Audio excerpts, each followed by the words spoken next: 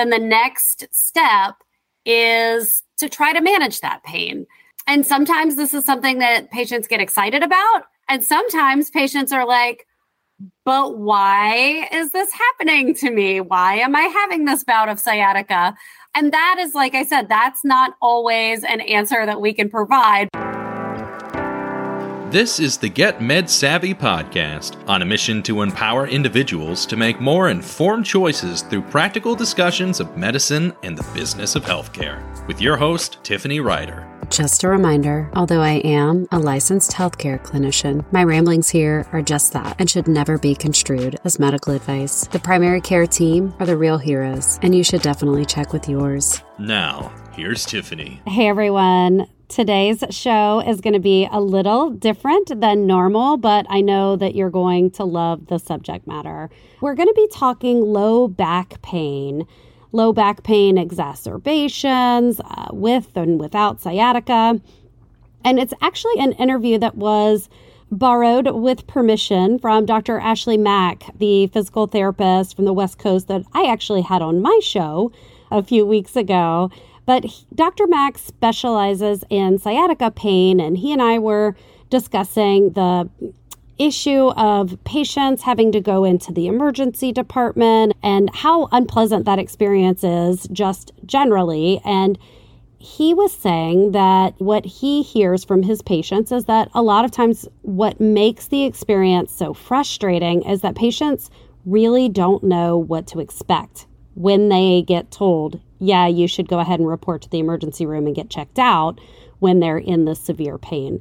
And so that was a subject that we tackled. And I thought the conversation was really insightful. You know, what sort of diagnoses are they looking for? What sort of treatments can you expect? When should you be hospitalized? When are they likely to let you go home? And, you know, just a general discussion on the topic to broaden the understanding of what the expectations should be and what we can do to help. So I hope you enjoy the show. I thought it was a fun conversation. I hope it answers some general questions and hope it allows you, if you find yourself in the unfortunate position of seeking care for this type of symptom, to at least understand a little bit more about perhaps what questions to ask, what treatments are available, and to be a better informed patient. All right, on to the show.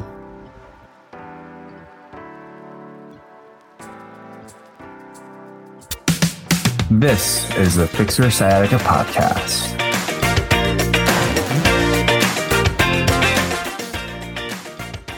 It was July 2022, and my wife and I wanted to go get some fried chicken. So we ended up going to San Francisco, eating some fried chicken, beignets, the works. It was probably one of the most delicious yet rich meals I've ever had. About a few hours later, I woke up with this searing abdominal pain in my stomach, and it was so bad that I was nauseous. I didn't know if I had to go to the bathroom or throw up. The pain was so intense that I actually passed out. And I passed out. My wife woke me up, and I didn't know what was going on. I was really, really scared. And so my wife and I, we went to the emergency room in our local town, and I didn't know what to expect. I've had to send some people to the emergency room, but I really had no idea what to expect throughout this case. We end up going in, we get triaged, or I get triaged. Blood pressure's fine, heart rate's fine, temperature's fine. I'm starting to recover a little bit. So I'm sitting in the waiting room for about 8 hours. 8 hours go by, I'm not being seen. I feel fine to the point where I'm actually starting to get a little angry. So I end up saying, all right, well, I'm just going to go home and get checked out by my regular doctor. Luckily, I went home. Nothing went wrong. I went to my regular doctor. It turned out that I had an issue because of the fact that I ate too much fat. And so this is probably one of the many scenarios that people go through when trying to deal or determine whether or not they should be going to the ER and really having no idea what to expect. And so today's guest is Tiffany Ryder, who is a PA who actually runs the emergency department or emergency room out where she is at. And so she was kind enough to share her expertise and what to expect in the emergency room, and also some things to look for. And then we're going to collaborate and talk about when you're experiencing something as intense as sciatica pain, how that can actually play in an emergency room visit. So Tiffany, thank you so much for being on today's episode. Hey, Ashley, that is a incredibly compelling story, something that, we do see a lot. I certainly wouldn't say that I run my emergency department, but I am there frequently, and we do see a lot of back pain. I was really intrigued with the fact that you've got a podcast that is covering sciatica, because it's such a common complaint and it's such a common diagnosis for us. So I'm just happy to be here and have a chance to talk a little bit about at least what to expect when you're at the emergency room waiting for care, what we can do for you, what we can't do for you, and hopefully give a little clarity on why sometimes you end up in the emergency department, even when you don't think that that's necessarily where you need to be, what those concerns are that your provider or your physical therapist may be concerned about. Yeah. And so and I'm so glad that you're here. We're going to take a deep dive into it. For starters, let's talk a little bit more about the emergency department itself. Hopefully the majority of listeners and the majority of people don't ever have to go into the emergency room and experience it. But I think for a lot of us, our initial impressions of what the emergency department is like is what we see on TV. And what we see on TV is not necessarily what we see in person. So could you tell us a little bit more about what an emergency department, emergency room does, just so that everyone can be clear to kind of understand, where they would be going to? Yeah, absolutely. This is obviously my perspective from where I'm working and where I am. But for the most part in emergency medicine, we are there because we are looking for those life or limb threatening diagnoses that would have a huge impact on our patients. So a lot of times I think that patients don't exactly clearly understand that really our purpose is to find that needle in a haystack, that big scary thing that could be happening, and treat that in a timely fashion, and do the best that we can to ensure that people aren't suffering unnecessarily and there aren't unnecessary bad outcomes. But given that people do have increasingly more difficult time finding access to care, primary care, uninsured patients, have a harder time finding care sometimes. And so we end up doing a lot of primary care, a lot of urgent care, and in addition to those emergencies.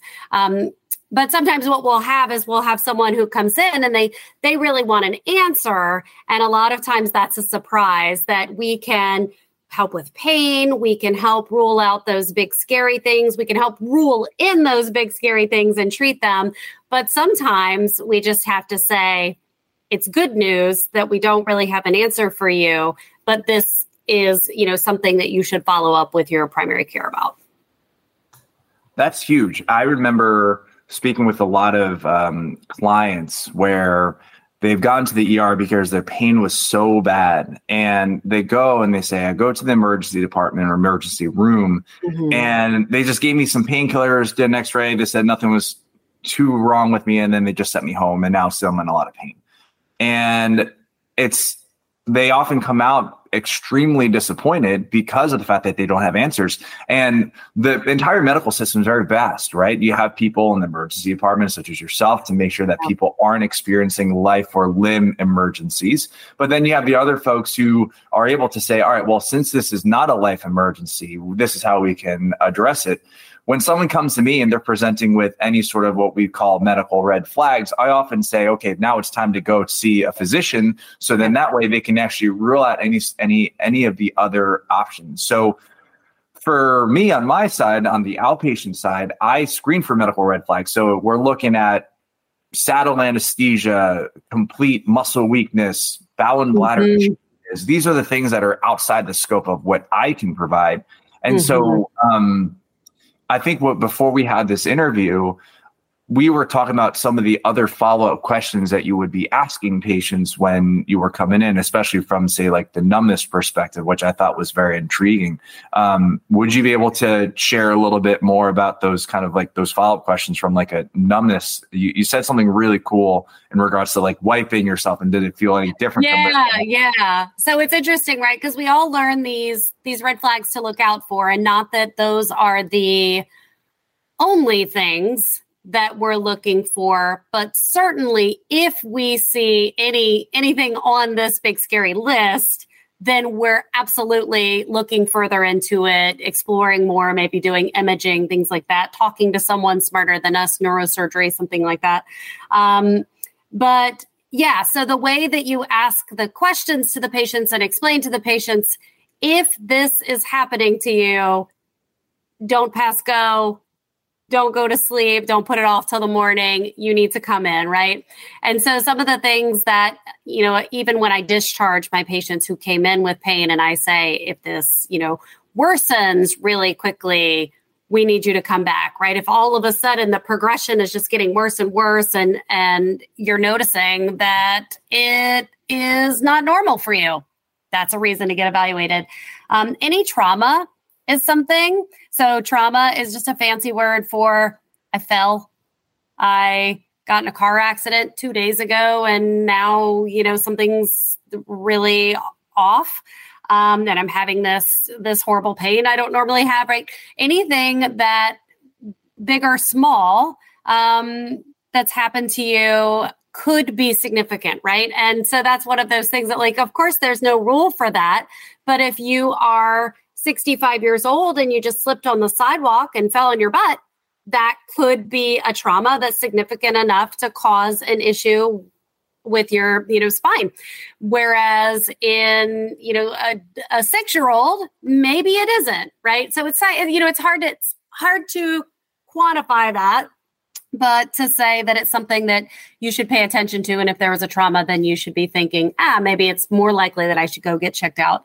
We look at other things like neurologic symptoms, like you were talking about, and that can look like urinary retention, meaning I'm trying to pee, but something weird is happening. I'm just dribbling instead of peeing, or I wasn't trying to pee and now my underwear are wet, right? So there are some things there.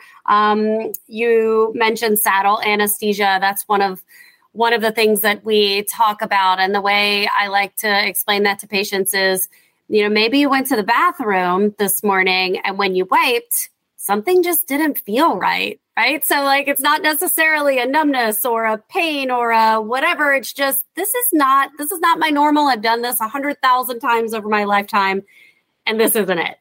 And then there are also some things like you mentioned, syncope would be extremely scary. That is certainly a reason to raise the red flag and say, this is something that needs to be checked out sooner rather than later.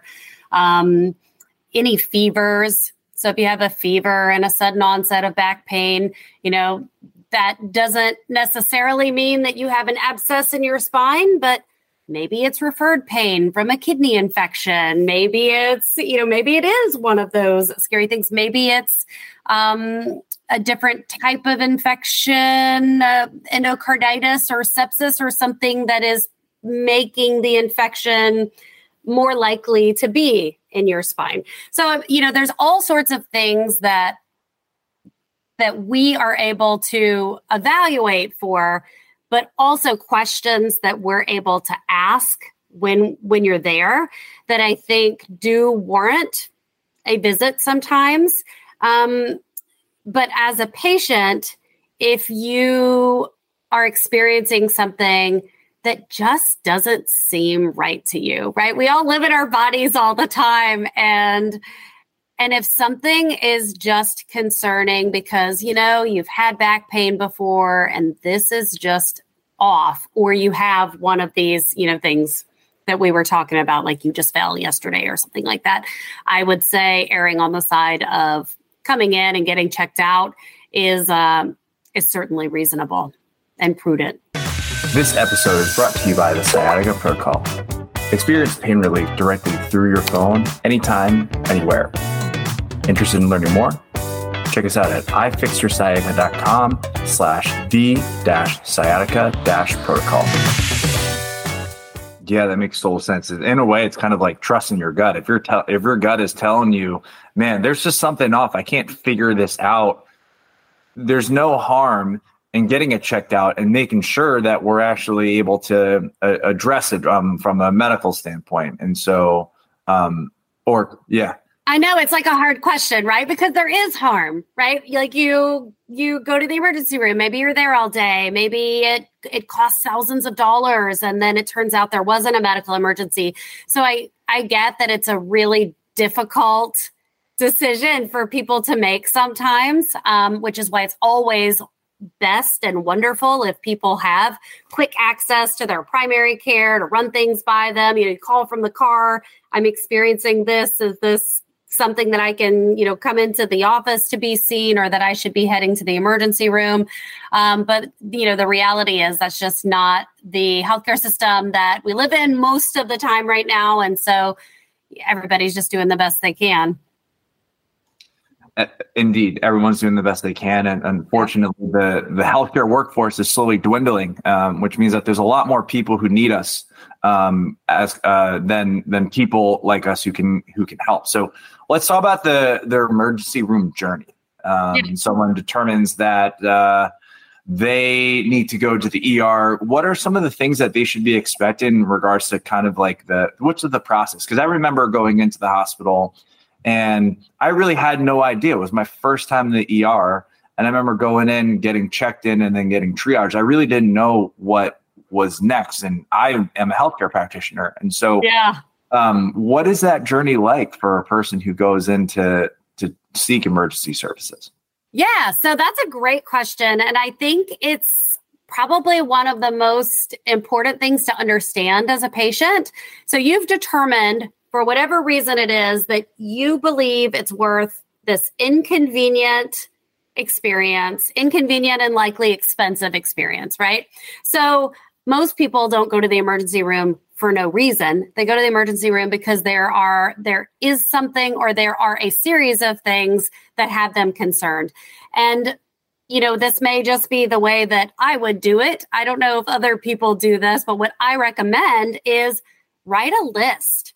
You're on the way, to the emergency room. Someone's driving you there while you're there and you're miserable. Like, why are you going here? Are you going because you were fine and then all of a sudden you had horrible, intense 10 out of 10 back pain? That's really important information to know, that it came on suddenly, right? Or are you concerned because you've lost 20 pounds in the last 4 weeks and you weren't trying to lose weight? And now you have this back pain, right? Like there are certain things that maybe don't make sense to you in that moment, but that could be absolutely critical for determining how urgent the situation is. So, the more information that you can give to your triage nurse, the better. I happen to think that triage nurses are some of the smartest people in the ED. I mean, they really, they're chosen to do that particular job function because it's really their job to do the best they can to determine who needs care 5 minutes ago and who is going to be, who is going to be most likely to be safe to wait a half hour. Right. So that's just a judgment call that they're making. And as a patient, the more information that you can give them on, fever and the way the thing happened. And I'm really here not because the pain is so terrible, but because I also peed myself on the way over here. Right. So like having that whole picture really helps the triage nurse. They usually want to get a really good understanding of what's going on. They do a basic exam so that they can identify any abnormalities on the physical exam. It's not a comprehensive exam that they're doing while you're sitting in the chair in the registration area, right? That's not really possible for them most times. But if you're good about being comprehensive, telling your story, they do their exam, they can most of the time identify, things that will be quickly apparent to them. So that is that. Yeah. And then you normally go on a list. So they'll put you on a list, and let's say you came in and you did have the story of all of a sudden I had 10 out of 10 pain and your unable to stay quiet, sitting in the chair, nurses potentially worried about maybe there's some sort of vessel rupture or something like that. That's obviously going to be a different situation than if you say, I've had 16 bouts of sciatica in my past. This feels exactly like my prior occurrences. It's only a 5 out of 10 right now, but that's usually how it starts. And then it gets much more if I don't do something, right? And so that's why I'm here. And that situation would obviously be treated in a different manner. Yeah, that's I'm so glad that you brought that process up. Even more importantly is being able to list out what you're experiencing. And I tell this to patients all the time. There's no fact in what you're dealing with that is too minute. And it allows us to do our jobs better, because the more information we get, the better decisions we can make. And that's really a large part about medicine is our big part is, one, for sure, the knowledge, but the clinical decision-making process, right? Being able to get the necessary information and make the best choice based on the information that you're given. And so if you are omitting, you say, like, as the patient are omitting some information because you don't think it's necessarily important, it may or may not have an impact in how you receive care, because that practitioner, the doctor, the physical therapist, the PA, anyone, the nurse, we don't have that information. We can't make a decision based on the lack. So we're really just trying our best to figure all this stuff out. The more you tell us, the better. And so, Tiffany, I really appreciate that significantly. Ashley, I think that is, if people take one thing away from this podcast, that's what I would love for them to take away, because it just can't be overstated. It cannot be overstated that, you saying, well, I actually had a history of breast cancer 10 years ago. I'm not saying it matters, but does it matter? And it could matter very much. Another point that's related to that I think is really important to say is we are not, and like I said, I'm speaking from my own experience, and I can't say it definitively, but I can say that myself and everyone that I work with, no one is judging, how much alcohol you're drinking. No one is judging what drugs you're doing. No one is judging sexual practices. I'm not concerned about making a moral judgment, but I'm very concerned about making sure that I can come to the correct diagnosis and figure out what may or may not be related. And all of those things, you really don't necessarily, as a patient, have the ability to grasp all of the connections that someone who's doing this day in and day out may grasp from that information. So being as truthful as you can be in your medical records, 100% truthful, is really important, because it can have a great effect on our ability to do our jobs. And I think one thing that's I am just so amazed by physicians and PAs, like your ability to get this information and then process it in your brain at lightning speed to the point where you can actually be able to make a diagnosis or make a good educated guess on what's going on. Sorry, I'm astounded because it's just so fast. I was going to say fraction of a second, but being able to recognize those patterns. And that's one of the big things that we've learned in school is being able to say, okay, here are these presentations. Here's this information. Okay, this is what I'm suspecting with a high level of probability. And I'm just so amazed by what you guys do out in the emergency department. So let's talk about, let's talk about sciatica pain itself, right? So you come in and it actually turns out that there isn't a medical emergency and that it's just a really bad flare-up. With your experience in the emergency department, I think you briefly talked about it early on in this episode, but what's the kind of process with that on your end with someone who has like an acute flare-up of pain, which turns out there's no life or limb threatening issues? Yeah. So that's such a great question, right? Because really, you're coming in, I have the conversation. I'm asking you all these history questions about your pain, about your history in general, about what you're doing on the weekends. Nothing raises any red flags. I do my exam. There's no weakness. You're able to pee and poop just fine. You're walking, but you're just having terrible pain. After we've been able to check all of the boxes on history and physical exam, and there's nothing that's really nagging saying, that we think it's likely to be anything, then the next step is to try to manage that pain. And sometimes this is something that patients get excited about. And sometimes patients are like, but why is this happening to me? Why am I having this bout of sciatica? And that is, like I said, that's not always an answer that we can provide. But once we're fairly certain that, we have excluded all the big scary things, then really it's just about getting you comfortable. The reality is that a review of the literature doesn't give us a ton of definitive answers on how to treat this. I tell my patients that really the only thing that's been proven to decrease the recovery time and the duration between sciatica episodes is activity. In my interpretation of the literature, that's really the only slam dunk, is that if you lay in bed for the next 10 days, you will most likely feel worse. And if you do activity as tolerated with, the help of anti-inflammatories and other medications as tolerated, then you're more likely to be better off. But that's really essentially the most evidence points there. And so everything else is just nuance where we're doing the best that we can do. Some patients report that having heat on the area decreases their pain.